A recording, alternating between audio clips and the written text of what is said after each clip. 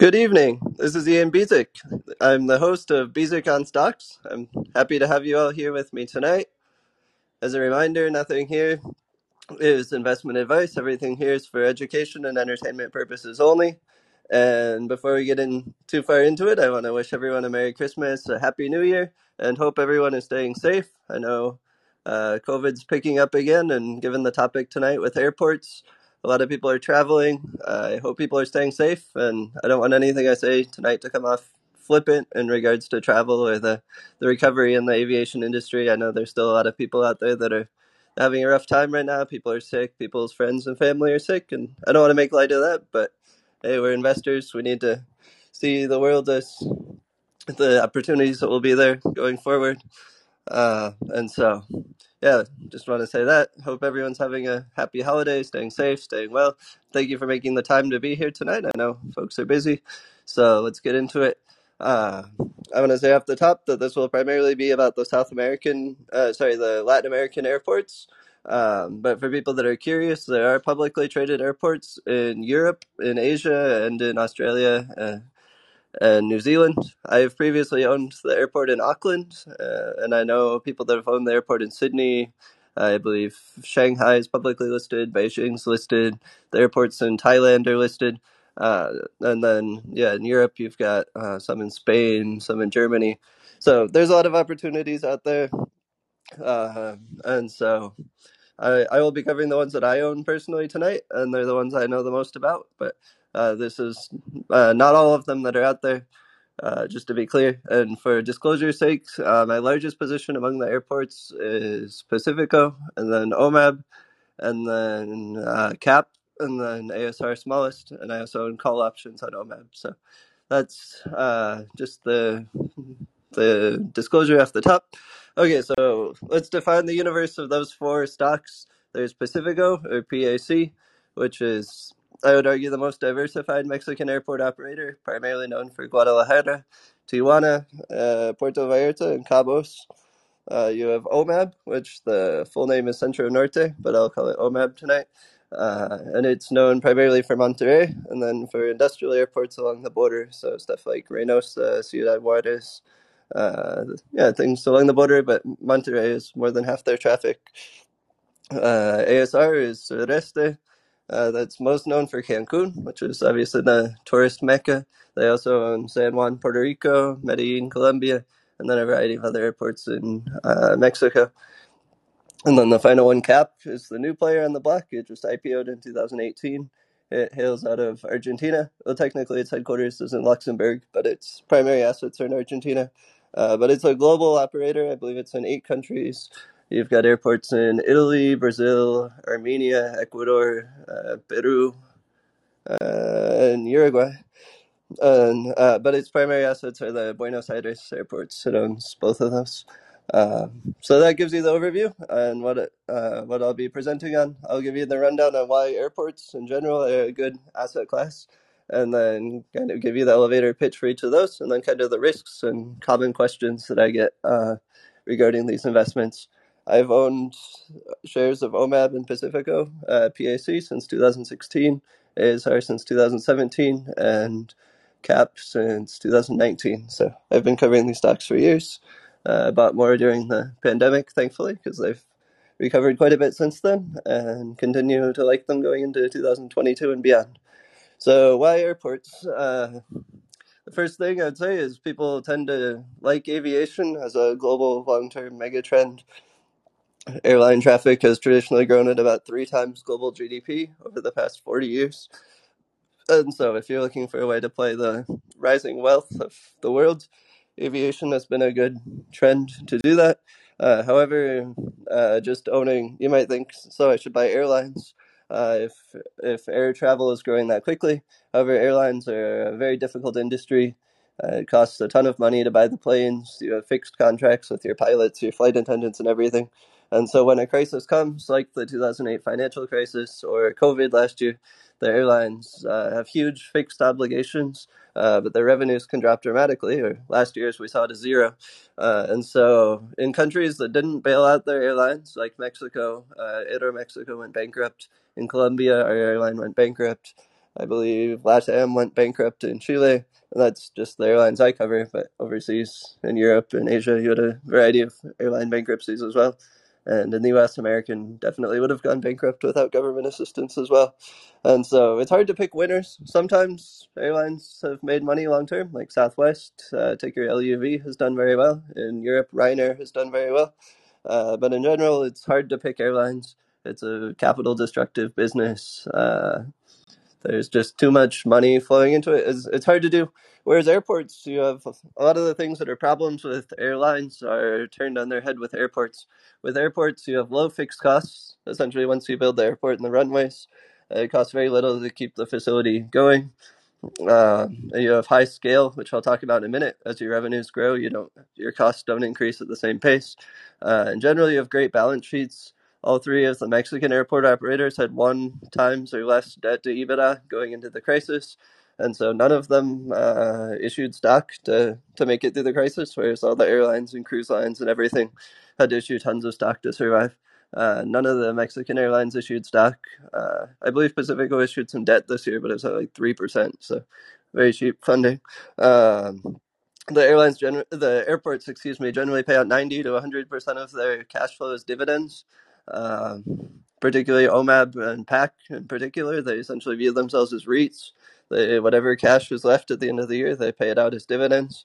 Ironically, OMAB was doing its calculations this year and concluded that it hadn't paid shareholders enough dividends over the past 5 years, and so it offered a true up, essentially an 8% special dividend, which will be coming early next year, to compensate shareholders for not paying as much cash flow as they generated. And over the past 5 years, OMAB has been paying a 4 to 5% dividend annually, and yet even based off that, they said, "Oh well, we didn't pay you enough," and so retroactively they're going up and offering a large special dividend to kind of make up for that. So that gives you a sense when these businesses, when we're saying that they're trading at like 12 times cash flow or whatever, that cash actually goes out to shareholders.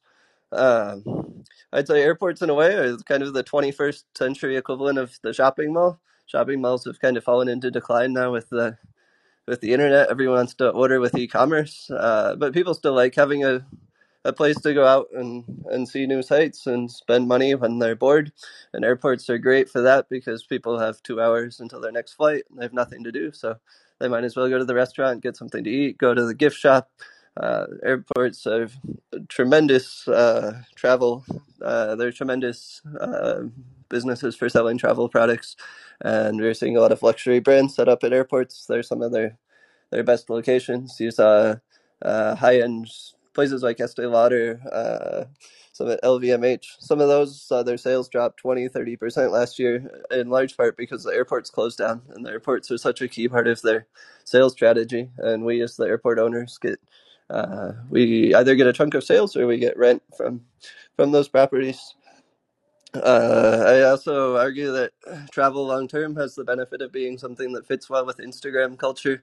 Um, it seems that the younger generation, millennials and particularly Generation Z, prefer experiences over things. And so going to take those photos in Cancun or Puerto Vallarta or whatnot might stand out more than buying a watch or something would have 10 or 20 years ago. So kind of given the current generation's desire for unique experiences, I think travel has a long-term tailwind to it that maybe people have forgotten about with COVID. But when you look at the traffic results out of Mexico, it's clear that travel has already come back in a big way. Um, yeah, and then finally, as it relates to these airports in particular, there's a much improving safety profile for Mexico and Colombia. 20 years ago, people would have laughed at you, for example, if you said that you were going to Colombia, but now cities like Medellin have become far, far safer than they were a while ago. And so I'd say Colombia in particular is vastly under touristed. It had just 2 million tourist arrivals in 2019, which is less than a country like Guatemala or Costa Rica, for example, despite being 10 times larger.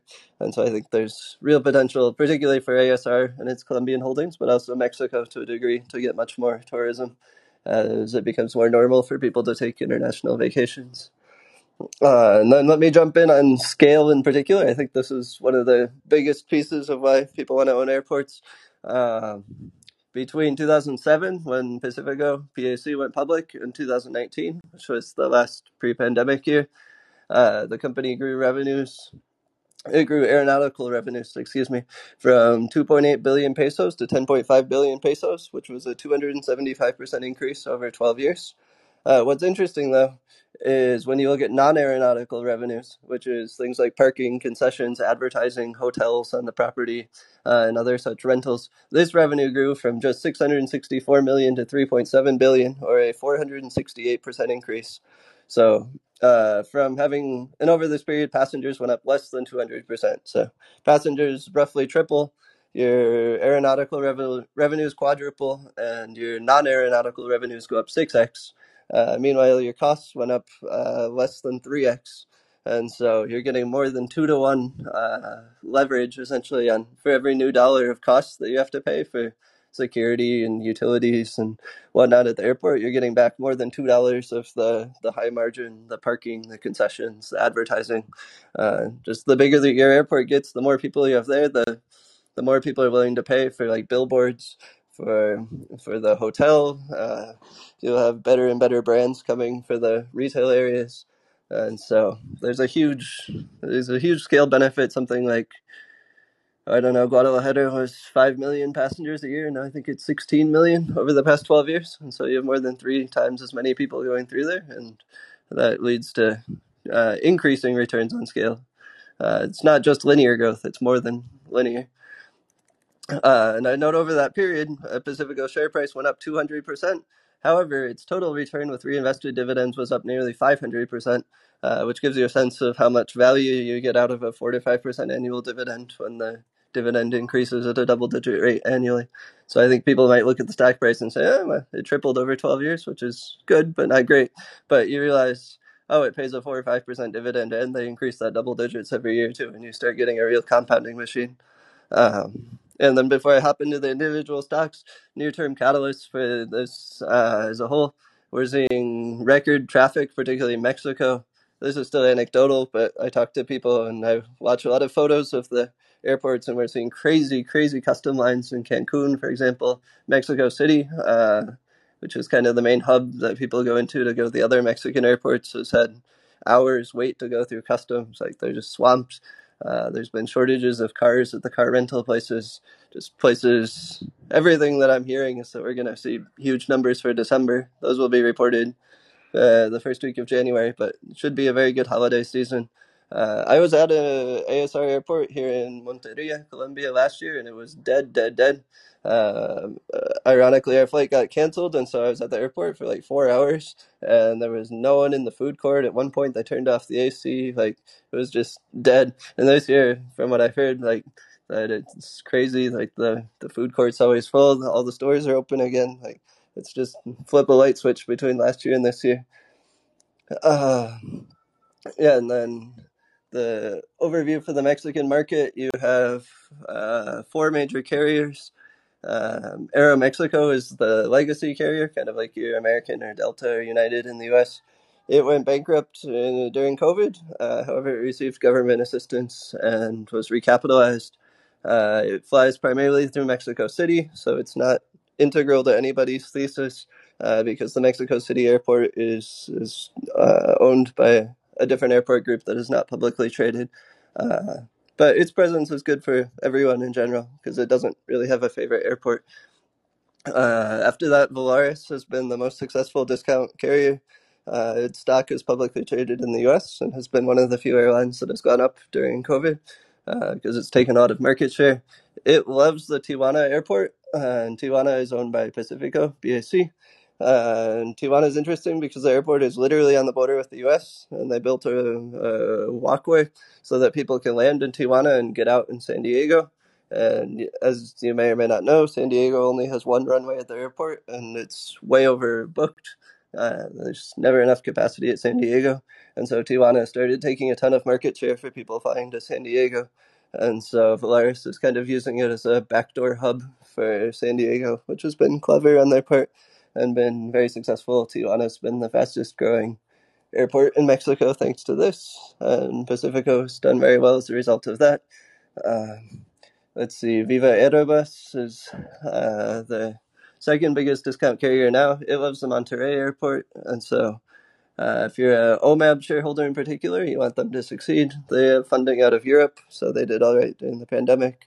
They have a bunch of new planes coming over the next 2 years, so that should be a positive catalyst for OMAB in more towards 2023. And then there was, and perhaps will be again, Interjet, another discount carrier. It went bankrupt during COVID, and as of yet has not resumed flying. But last I heard, they might get new financing, so we'll see. But their preferred airport was. They were always shifting the airport around. They didn't have a clear strategy. And so I'd say ultimately it might be better for the Mexican airports if Interjet stays out of business, because the other two clearly preferred airports that are traded by us, that are owned by us. Yeah, so that's the overview on Mexico in general. What's happened to the specific companies? OMAB, like I said, that's the one I have call options on now in addition to stock, because I think the stock's set to move over the next few months. Like I said, they announced an 8% special dividend recently, which will come in the first half of 2022. It's tied to Mexican manufacturing. Monterrey is, what is it, 1 hour, I believe, from the U.S. border by train and certainly by plane. And so anything going to the U.S. manufactured in Mexico pretty much has to go through there, which means that Monterrey has been the growth driver for the economy over the past 20 years. All of Mexico's GDP growth has been in the north. The south has actually shrank a little bit, whereas the border region has just blasted off because you have Ford, GM, Boeing, Volkswagen, BMW, like who's who, everybody that wants to manufacture cars, planes, medical devices, everything. It's all right next to Texas there. So every time a new factory goes in up there, you have more people living in OMAB cities, and then you have executives that fly to visit the plants, but then also just friends and family travel. It's fascinating looking at the route map out of Monterrey. Viva Aerobus has 36 different routes from Monterrey, and they fly to some really strange places. Like, I bet almost no one in this call knows where Harlingen is, but it's a tiny little city in southern Texas. It only has like 90,000 people, and yet they have direct service from Monterrey now because Harlingen is like 50% Mexican American population, and so people just want to fly to visit their family, and people don't want to cross the border because it's a pain, and so they've got a discount carrier to fly them over the border. And you've got several other routes like that where they go to McAllen, Texas, and Brownsville, Texas, and all these little towns, but international flights because there's so many Mexicans on both sides of the border. And contrary to what you hear in the news, relations have been getting better between Mexico and the U.S. And so there's northern Mexico is becoming integrated into the U.S. and particularly the Texan economy at record speed. And Monterrey is now 6 million people. It was 2 million people 20 years ago, and they're adding like 100,000, more than 100,000 people a year. And so I think owning their airport, their only airport, is a clear, wonderful way to play the growth of the Mexican economy and manufacturing. In China, what's happened with COVID has only sped that up. It's now a liability to have factories in China, particularly for anything with national security interests. Like, who would build a medical devices factory in China now, given what just happened? And Mexico is one of the worldwide leaders in manufacturing medical equipment. So all that stuff goes there in the future. And that will just be more traffic, more growth, more dividends for OMAB. Moving on, there's Sureste, which is the most complicated and interesting of the three Mexican carriers, because its main asset is the Cancun, Mexico airport. But then they also own the San Juan, Puerto Rico airport, and they also bought the leases for 6 airports in Colombia, including Medellin. And so you've got Mexican tourism, Puerto Rico, and Colombia under one roof, which makes it kind of an interesting asset to analyze. Cancun is still the most important asset. I believe it's 30 million passengers a year now. If it were a U.S. airport, it would be one of the top 10. That's how big it is. And yeah, it's massive. I don't love the Cancun asset. I think it's a little risky putting all your eggs in one basket in terms of tourism, because there's not really any economy in Cancun aside from tourism. There was really nothing there until the government decided it would be a good vacation hotspot for foreigners. So it's kind of an artificial city that's built on tourism, and so far it's worked wonderfully. But I'd point potential shareholders to what happened with Acapulco, which, as it turns out, is an OMAB airport. But Acapulco was for kind of my grandparents' generation, the 1960s and 1970s. It was the most famous. It's the most famous Mexican resort. You had people like Woody Allen do films there. It was people really liked it. And if you'd been investing in 1970, you would have probably thought Acapulco was the place to be. But now it's gotten overrun with crime, and now last year was the 20th busiest airport in Mexico. And so if you had bought in heavily on Mexican tourism to Acapulco, you would have not gotten a good result over the long term. Is that necessarily going to happen to Cancun? No, it's not. But tourists can be fickle. Once people have been to a place a few times, maybe they decide to try out something else. Maybe they go visit the Pacifico airports in Puerto Vallarta or Cabos. And so I don't love the Cancun asset, and crime has been rising quite a bit in Cancun. It used to be one of the safest places in Mexico, and in 2019, it surpassed the national murder homicide average in Mexico. And so I understand the government's trying to work on that, and they'll probably get it under control. But yeah, I just see that as a risk. Counterbalancing that, the plus side, the Colombian assets are booming. That's actually been the fastest to recover coming out of the pandemic. If you follow my writing or the other episodes of the show, I'm very bullish on Colombian assets over the next few years. Medellin's a much nicer city than Bogota to visit, and so I believe, and the discount carrier here, Viva, focuses on Colombia, and so as they take market share from Avianca, which went bankrupt during the pandemic, more traffic should shift to Medellin instead of Bogota. More tourists want to visit Medellin. The climate's nice. There's more stuff to do. Bogota's big and dangerous and polluted, and so over time I see traffic shifting to Medellin, which will be good for Sureste. And then you've got other cities where I live near the Monteria airport. I fly out of there all the time. Since I've lived here, they doubled the size of the terminal. There only used to be like one food stall, and now there's like 6 restaurants. There's concessions now. There's ATMs. They built a patio to watch the planes come in. Because they bought these Colombian airports from Korean owners who were absentee. They were just trying to milk them for cash, but they didn't put any money into them. If you went to the Medellin airport 5 years ago, it was all dark and dingy. Nobody had replaced the windows in years, so there's no light, and there was no place to get a drink. Like, there were no bars or anything for the Medellin's airport, which was just crazy. There was no place. You had to walk to get taxis. Like, you couldn't get rideshare. And so Sureste bought these airports that were underperforming and has put a ton of capital into them. When they bought them, the EBITDA margins were in the 40% range, and long term, the EBITDA margin should go up to 70%, which is what all the Mexican airports are. So I think the Colombian assets will be great. But that will take some time to play out, maybe another 2 or 3 years. They also own the San Juan airport. This is an interesting asset in that San Juan should be a great tourism destination. It's obviously a U.S. territory, and so Americans can visit there without a passport, use dollars. There's more or less people that speak English. So it should work as a tourism destination. And there's also no federal income tax, so a lot of hedge fund managers and other wealthy people have been moving there to manage their investments from Puerto Rico and skip all the federal taxation. I know Harris Kupperman, for example, is trying to convince everyone that reads his Twitter and his blog to move to Puerto Rico. And maybe if he's successful, he'll get traffic back up. That said, 2 hurricanes battered the island in successive years, and like 20% of their population moved to the mainland from Puerto Rico. And so the airport in 2019 had just 2003 levels of traffic. And so if they can turn that around, if Sureste or the local government or whoever can convince people to fly to Puerto Rico, that could be a big asset that I think the market's assigning nearly no value to now. But it's you have to prove it to me story, because I've heard good things about Puerto Rico for years and it hasn't happened yet. So we'll see. Fingers crossed. Hopefully that will work out at some point.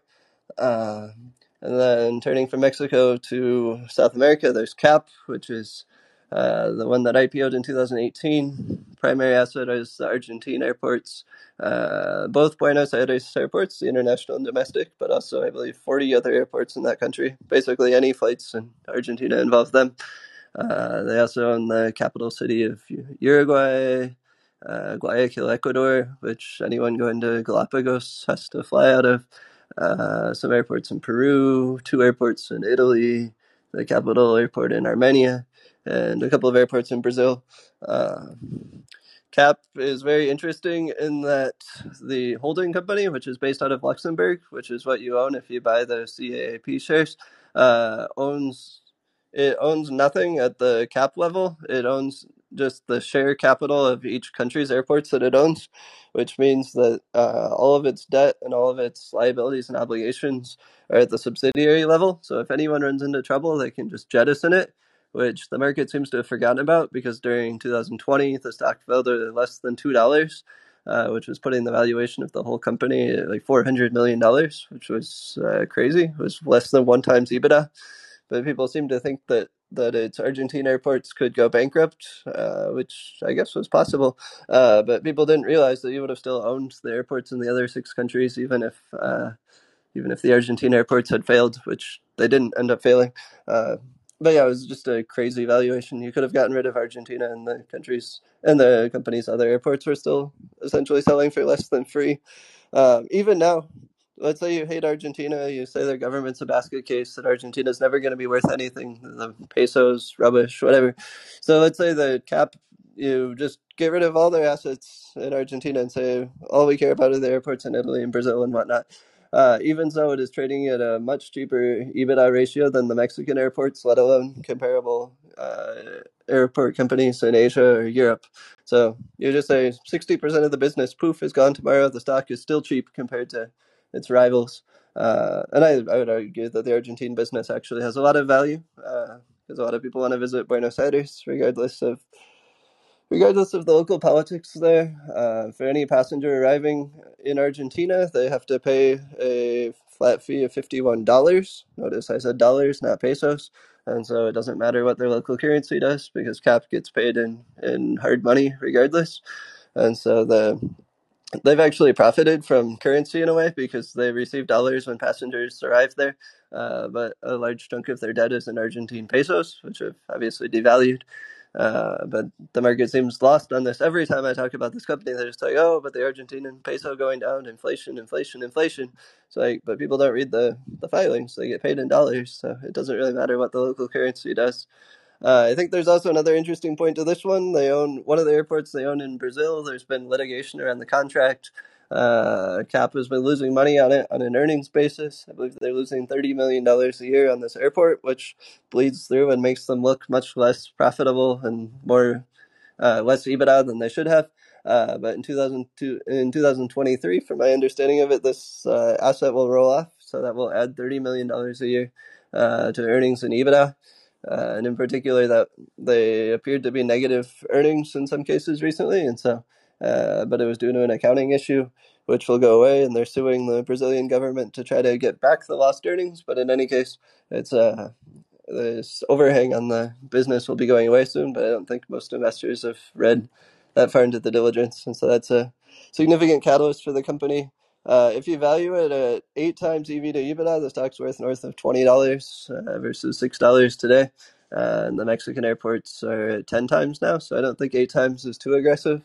I know people say, oh, it's Argentina, we're not going to pay anything for Argentina. But like I said, even getting rid of Argentina, you can easily value the stock at $10 just on the airports in Italy and Brazil and Ecuador. Yeah, so I really like CAP. Only issue, you don't get a dividend there. It's family run, and they've been trying to build the business, and so they're always acquiring more airports, more leases, building new terminals. So it's not a cash return story like the other airport operators in Mexico are. With CAP, they need to grow EBITDA and finally convince the market to give it a real multiple. But it IPO'd in 2018 at $16, and people are looking at it being worth 20 or 25. And the value of the business has gone up since then. They got a 10-year lease extension from Argentina for free, kind of as compensation for the COVID mess. And then they're fixing their contract issue in Brazil. So Long term, I think the stock is worth north of $20, and I know that makes me sound a little bit crazy because the stock was at $2 last year and it's still at $6 now. So shouting a $20 or $25 price target out there sounds a little crazy, but that's where I think it's going. Argentina just elected capitalists to their Congress, so their government's improving. In 2023, they can potentially elect a capitalist president to go with the pro-business Congress that they just voted in last month. So the political trajectory is improving. It's still a very difficult place to do business. No one's disputing that. But the trajectory is in the right direction now. And I think you'll see a big turnaround in CAP in 2022. Their traffic has been slower than some of the other operators to recover. Argentina kept COVID restrictions in place longer, but those are starting to lift now. So I think the stars are aligning nicely for it over the next 6 months. I'll open the lineup now for questions if anyone wants to hop on. Anyone at all? Now I'll go on to discuss some risks. Oh, Gary. All right. Gary. All right, you should be on, Gary. All right. Thanks, Ian. Thank you. Glad you're listening. Hope you had a great Christmas. Thank you. I hope you did too. Yep. I have a question for you just about Mexico as a alternative to China and as a progressive emerging manufacturing economy.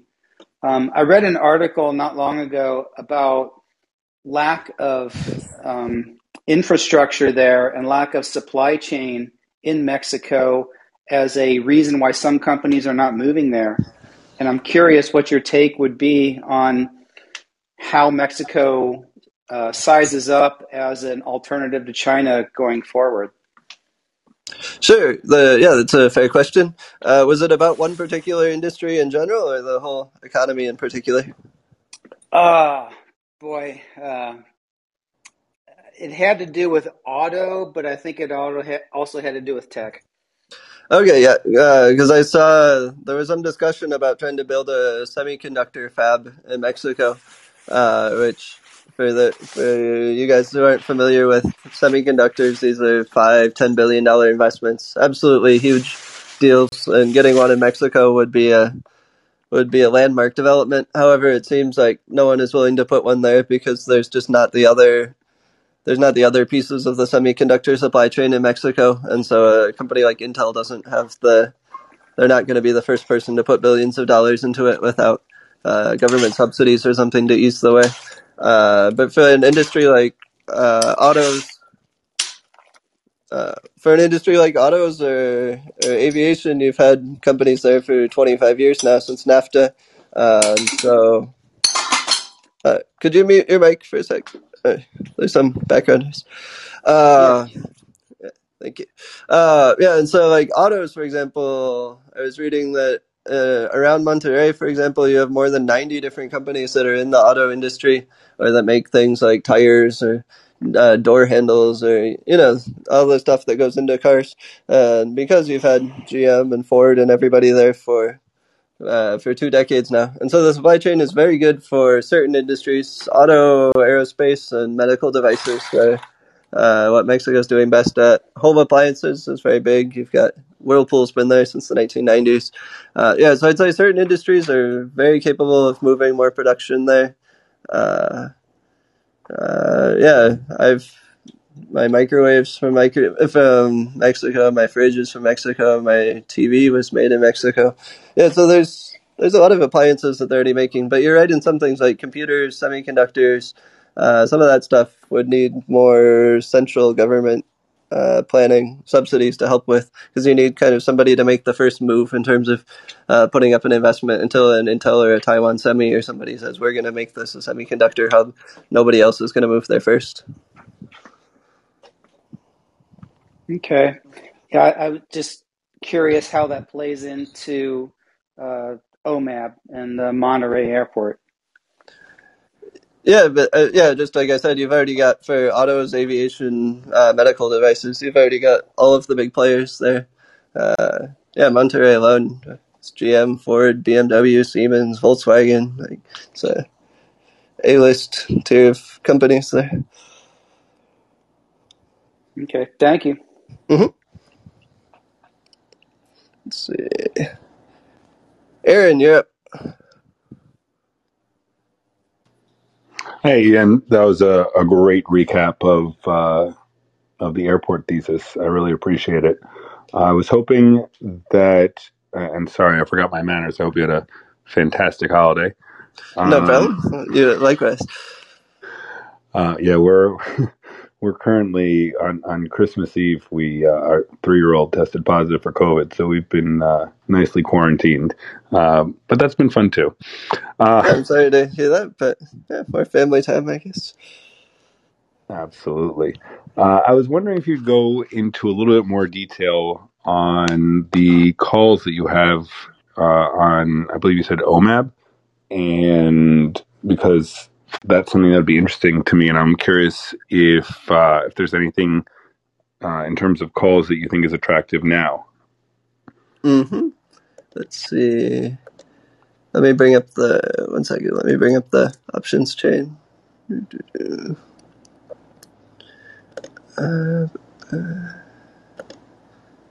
It'll be interesting. I don't know. I haven't seen the exact date that they're paying the special dividend.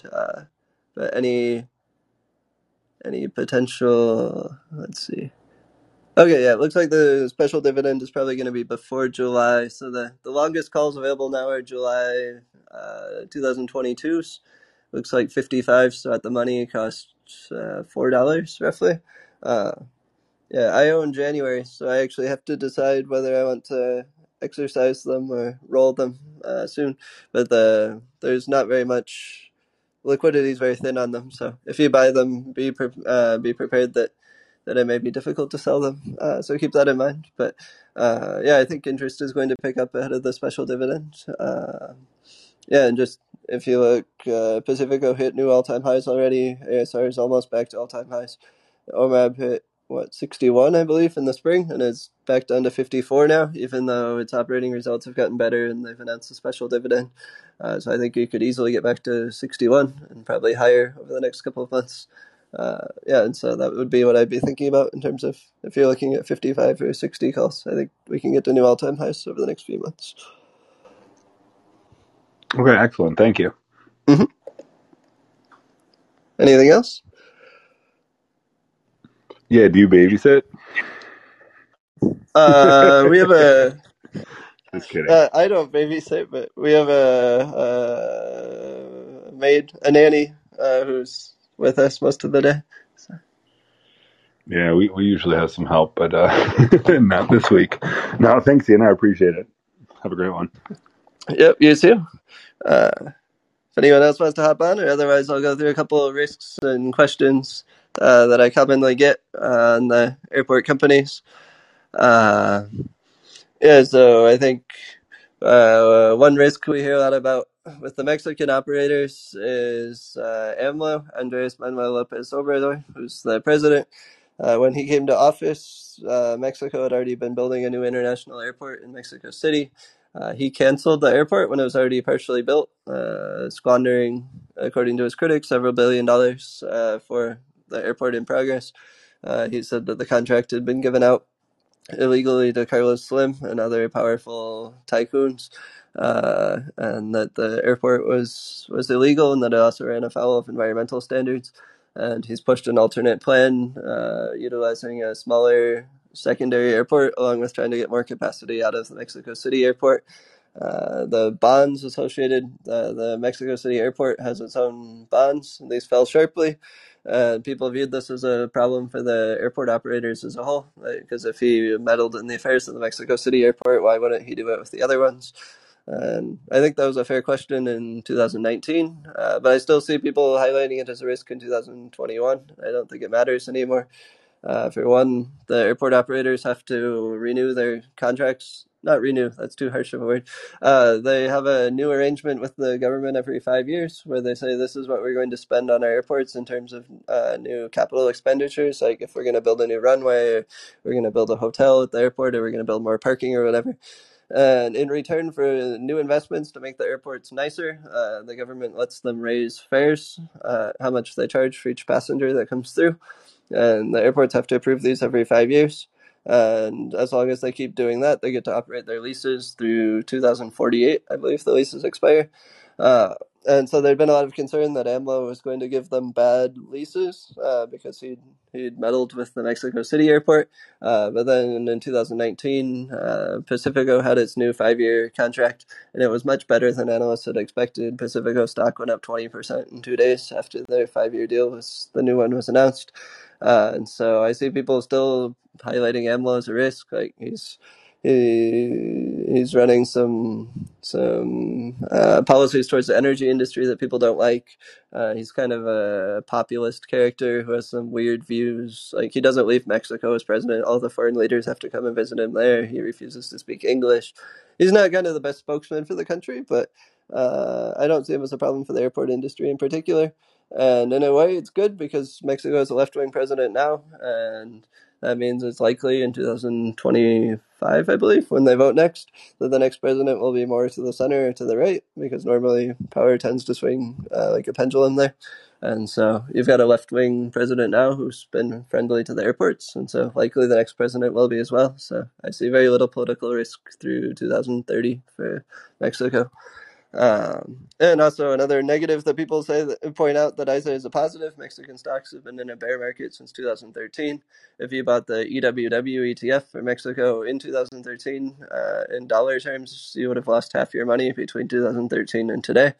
And so I would say it's actually been incredible that the airports have gone up dramatically over that span. Because, I mean, imagine if the S&P were down 50%, you would be happy that your stocks that you owned had gone up at all. So I see people saying, oh, but the Mexican stock market's been a laggard. But I'd say, hey, after an 8-year bear market, maybe Mexican stocks will go up, particularly now that they've got the tailwinds with manufacturing and the growth with the U.S. So that's something people see as a negative. I see it as a positive. On currency, their costs are all in pesos. Most of their fares they collect are in pesos, admittedly, so they don't have the advantage the CAP does, where they charge in dollars and pay their employees in pesos. CAP's the winner from currency devaluation, but the Mexican airports, they don't really have to pay for anything in dollars, so I don't see currency as a problem. If the Mexican peso goes down, you'll just get more tourists.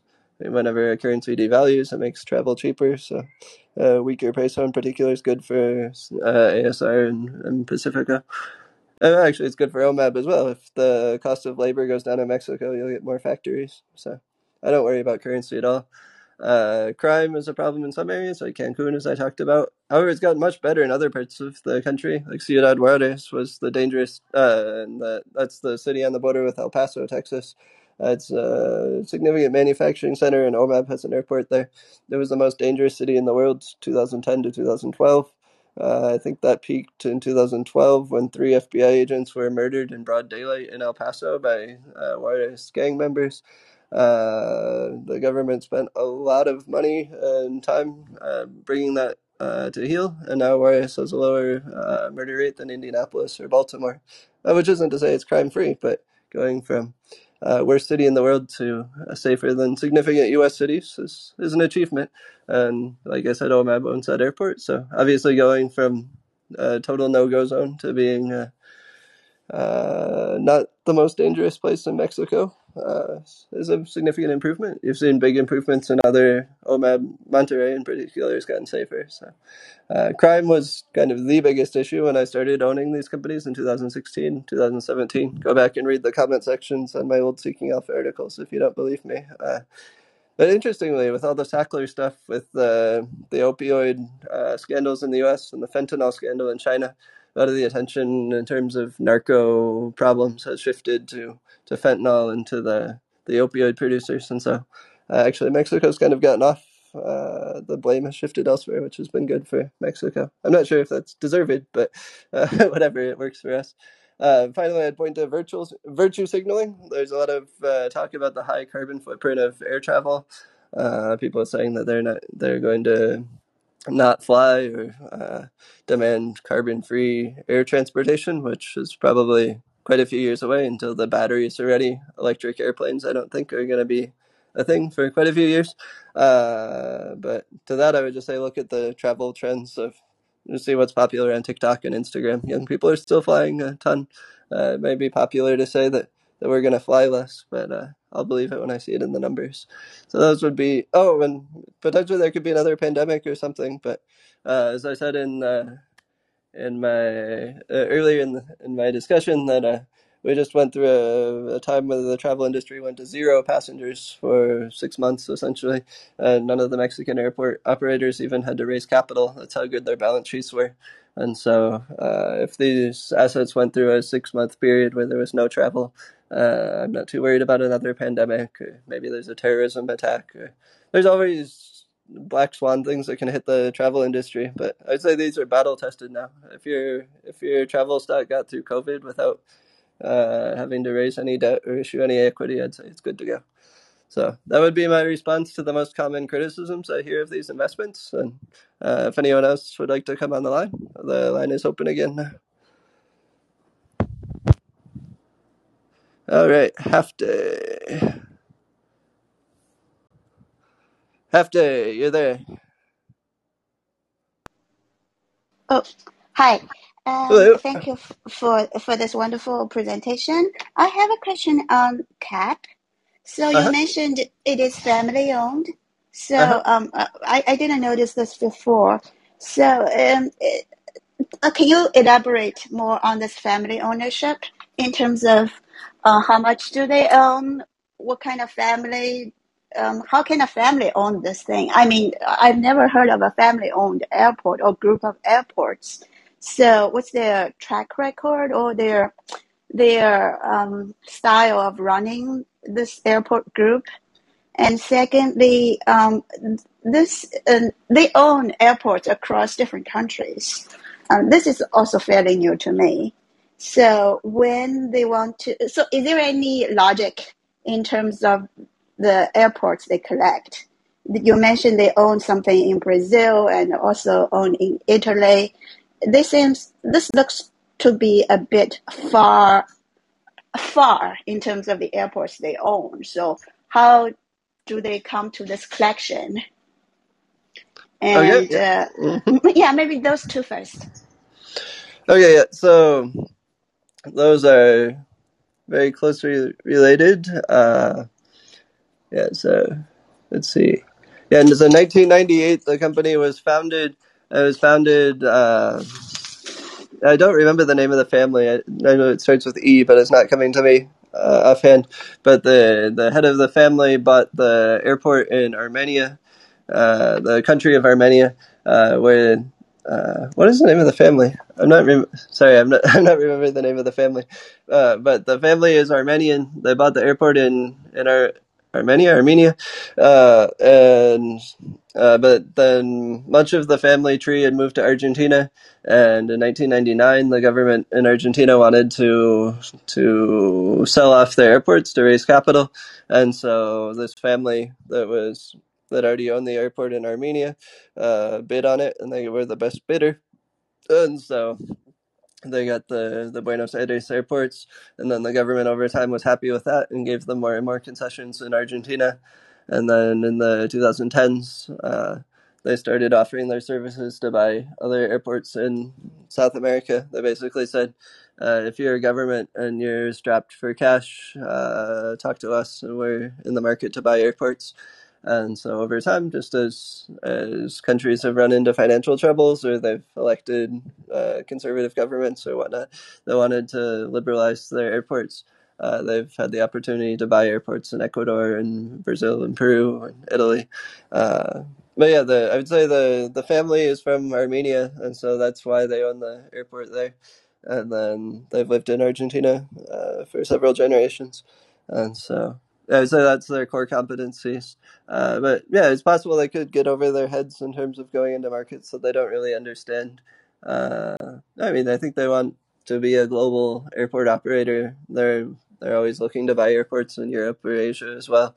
Prior to the pandemic, they were looking to operate an airport in UAE, I believe, somewhere in the Middle East, but it got scrapped due to the pandemic. But yeah, so I'd say that they're looking to build their empire, and so far they've done a good job. They're the largest airport operator in the world in terms of the number of airports that they run. But yeah, there has been some concern that it's a family that owns it, and if the family could have different interests than the private shareholders.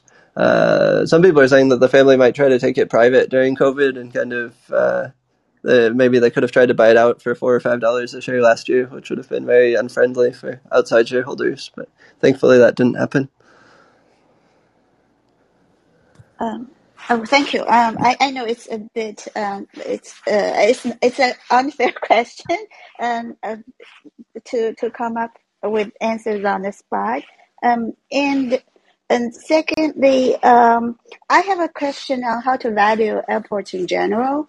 Can we view them as REIT or like land holdings or like real estate, such that we should not count the amortizations and depreciation?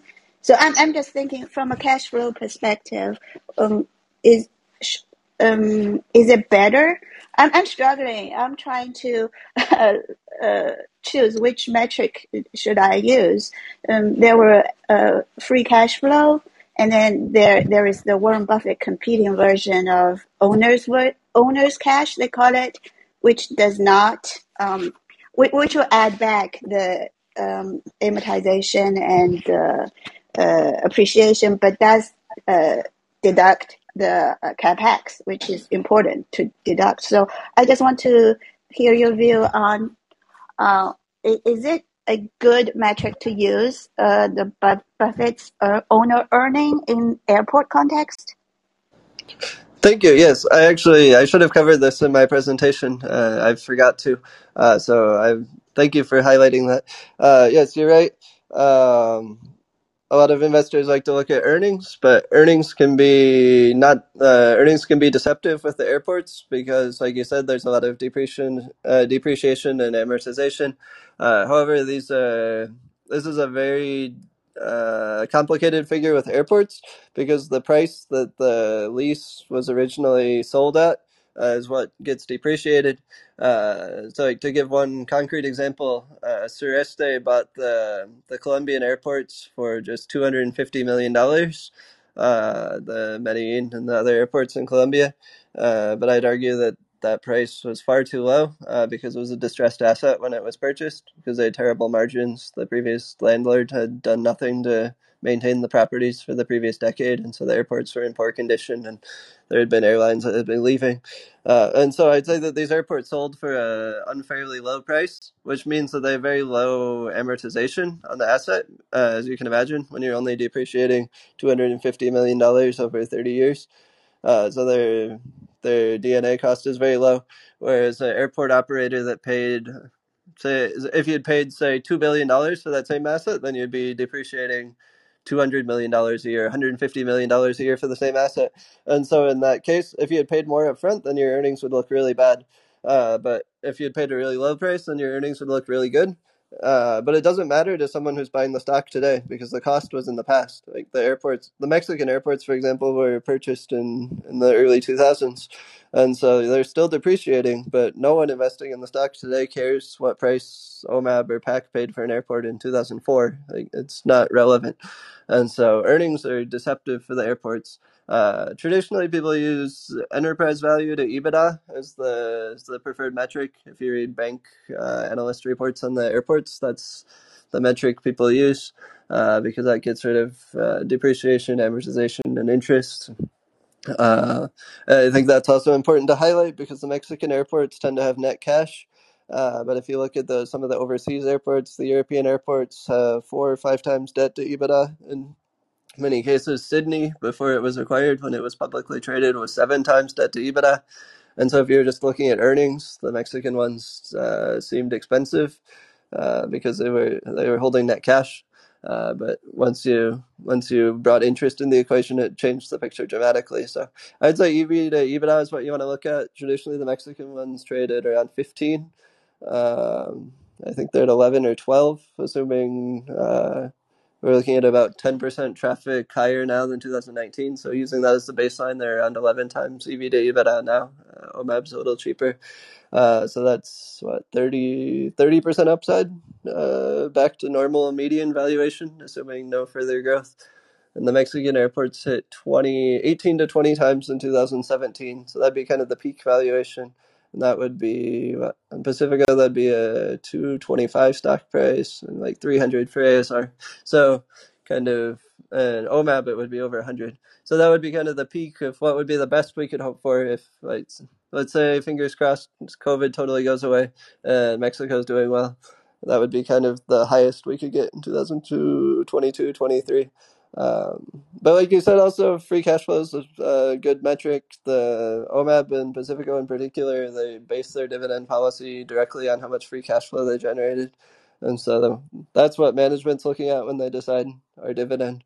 And so if you own it as a growth and income play, just watch the free cash flow line, because that's what drives how big our annual dividend increase will be. Oh, okay. And I have a final question on the infrastructure. This harkens back to Gary's question initially. So, is there, you talked about airports. Is the railway a potential play or investable or even accessible to be invested by public investors in Latin America? Okay, yeah. So the main railroad for northern Mexico is the Kansas City Southern, ticker KSU in the U.S., which I should have owned. This was an oversight, an error on my part that I didn't own it. But then Blackstone attempted to acquire it last year and set off a bidding war, and the price doubled, and ultimately it didn't end up getting acquired because they decided to stay independent. But now the valuation has gone way up because, like I said, the fact that it got into a... Let me bring up the stock chart 1 second.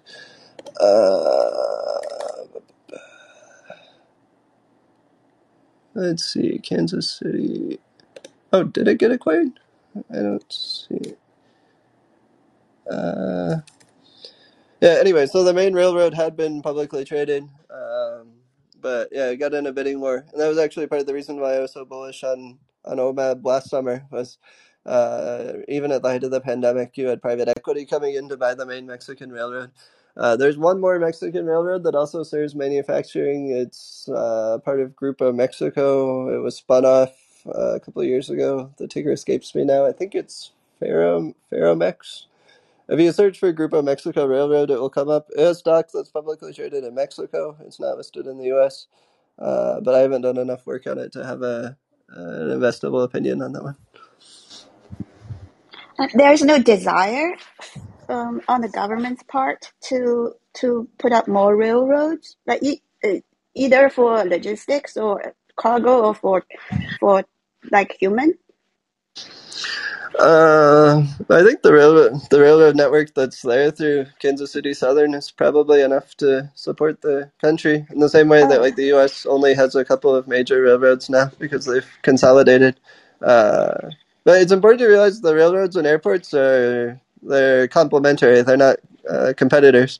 Like something like the refrigerators or automobiles or whatnot will be moved via railroad to the U.S. But then every time somebody builds a new plant to build more refrigerators or air conditioners or whatever in Monterrey, then you're going to have thousands of new workers that move there, and then they fly using that airport to visit their friends and family. And then you'll have more executives from the U.S., more people from Detroit flying in to visit their factory.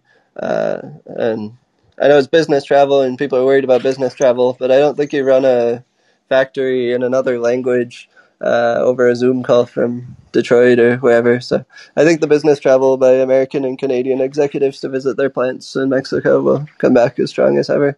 And then, like I said, the population's tripled over the past 50 years, and it's the fastest growing city in Mexico still. So just having more and more people there means that more people use the airport for leisure purposes as well.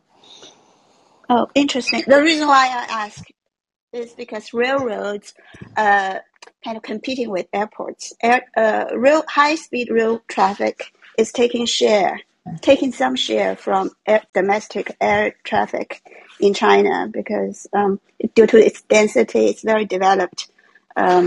cheapness, and it also saves a lot of. It's very fuel efficient. So that's why I'm asking. Maybe in the U.S. you can't build railroads due to all sorts of like zoning or very expensive to get the land. But I wonder if Mexico or other Latin American countries would be good to build more railroads to compete, if not with air traffic, but maybe highways. I don't know. Yeah, as far as I Anyway, know, there's no passenger rail in Mexico. The government is wanting to build a passenger rail. Actually, yeah, I should have mentioned this for Sureste. The government wants to build a railroad between Cancun and some of the Mayan ruins, like in Tulum and whatever, in the south of Mexico. And the government is planning on investing in a railroad there. So that might take some transportation away from Cancun, but I'm not sure. But no one's really using passenger rail as an alternative to air travel in Mexico or in Texas on the other side of the border. The airport's main competition is buses. Buses are cheap and efficient in Mexico. However, the airlines, particularly the discount airlines, are priced at the same fare as buses usually, and so they've been winning a lot of market share, and I think there's a lot more market share that they can take in future years. That said, the high margin part of the airline business is the international travelers. Like when Americans or Canadians or Asian people visit an airport, they'll buy souvenirs, they'll rent a car, they'll stay at the hotel. Whereas when a Mexican traveler uses the airport, usually they just buy their ticket and go wherever they're going. So the big driver in terms of profit margins is international tourists. mm-hmm. Okay, good. Thank you. Thank you. Aaron, you're back up. Sorry, I had a little bit of trouble there. No I just problem. had a quick follow up on the OMAB option thing. Now that I had a chance to pull it up, so I think the special dividend, if I calculated it correctly, was going to be something like $4. It was a 9% dividend, I believe. Yeah, that's right. Should be around $4, depending on the exchange rate the day they send it out. But yeah, $4, So, give or take a few cents. so it's because the options are calculated in $5 increments, and assuming that it's happening at some point in July, that might make a significant. I'm just trying to think of how to calculate for that in terms of buying an option. I believe for special dividends that are larger than a company's regular dividend, that the option strike will be adjusted, meaning that if it's a $55 option, it will become a $51 option, I believe, but I am not 100% certain, and sometimes it's up to the people at the Options Board of Exchange to decide, so that's not 100% gospel, and definitely try to find a second opinion before investing any serious capital there. But I believe the option strike should be adjusted because they're specifically saying it's a special dividend return of capital situation rather than just a regular dividend. Got it. And then the other thing I was looking at is the July 22 calls happened to catch my eye, and it looks like the last one traded at $8.20, which is probably means it hasn't traded in a while. But even the bid, sorry, you could sell. It looks like you can sell a put for $4.50, and that seems to be, at a $55 strike, you could get at least $4.50 for it, and that seems to be an interesting. Well, at least and I'm horrific with options, so I guess instead of me saying that it looks good, I'm curious whether that looks like something that might be interesting in terms of the risk reward. Yeah, that would be what, 10% over 6 months, just over 6 months. So yeah, nearly a 20% return. And yeah, assuming that they adjust the strike like they should, it would be what, a cost basis of 47 if you got hit, which, yeah, I mean, 20% annualized yield, or you get the stock $6-7 a share below where it's trading now. Seems attractive. Yeah, and if you get it somewhere between that 450 to 890 where it's quoted at, that that obviously improves the return.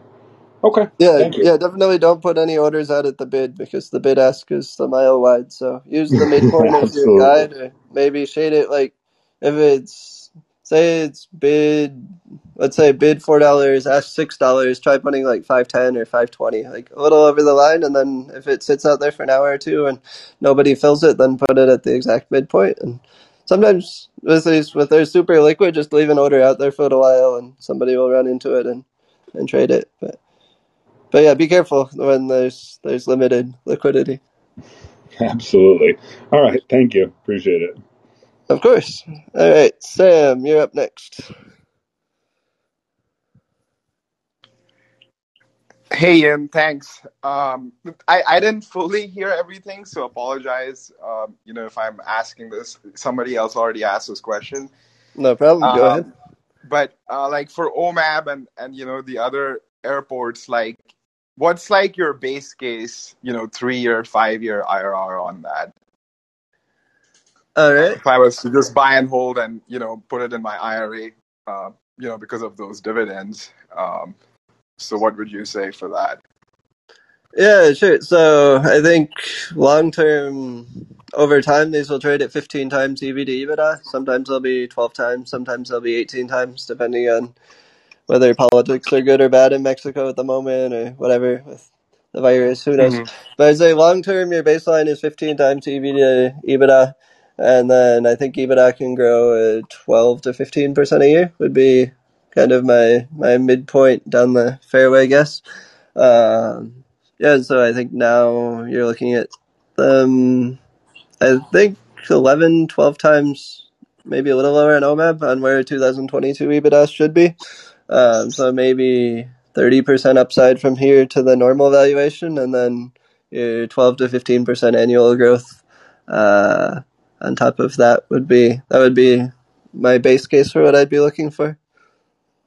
Gotcha. Okay. Anything else? Thank you. Anything else for you? All right. Well, thanks for calling. Yep. Anyone else want to hop on?